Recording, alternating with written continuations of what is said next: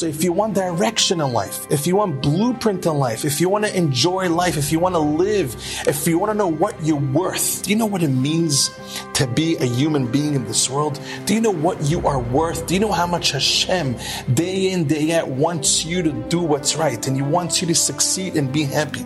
If you open up the Sfarim HaKadoshim, you're going to see how our neshamot are so powerful. Our souls are so powerful, and Hashem really, really wants us to succeed. It's clear.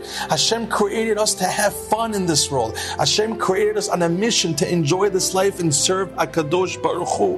What a waste. And I'm talking to myself, what a waste to see to see people that they're going in all directions trying to make themselves happy, but they're going the wrong way. Yo, you're going the wrong way. You think money will make you happy? Stop with that. Stop with that. You think food is going to make you happy? Enough with that.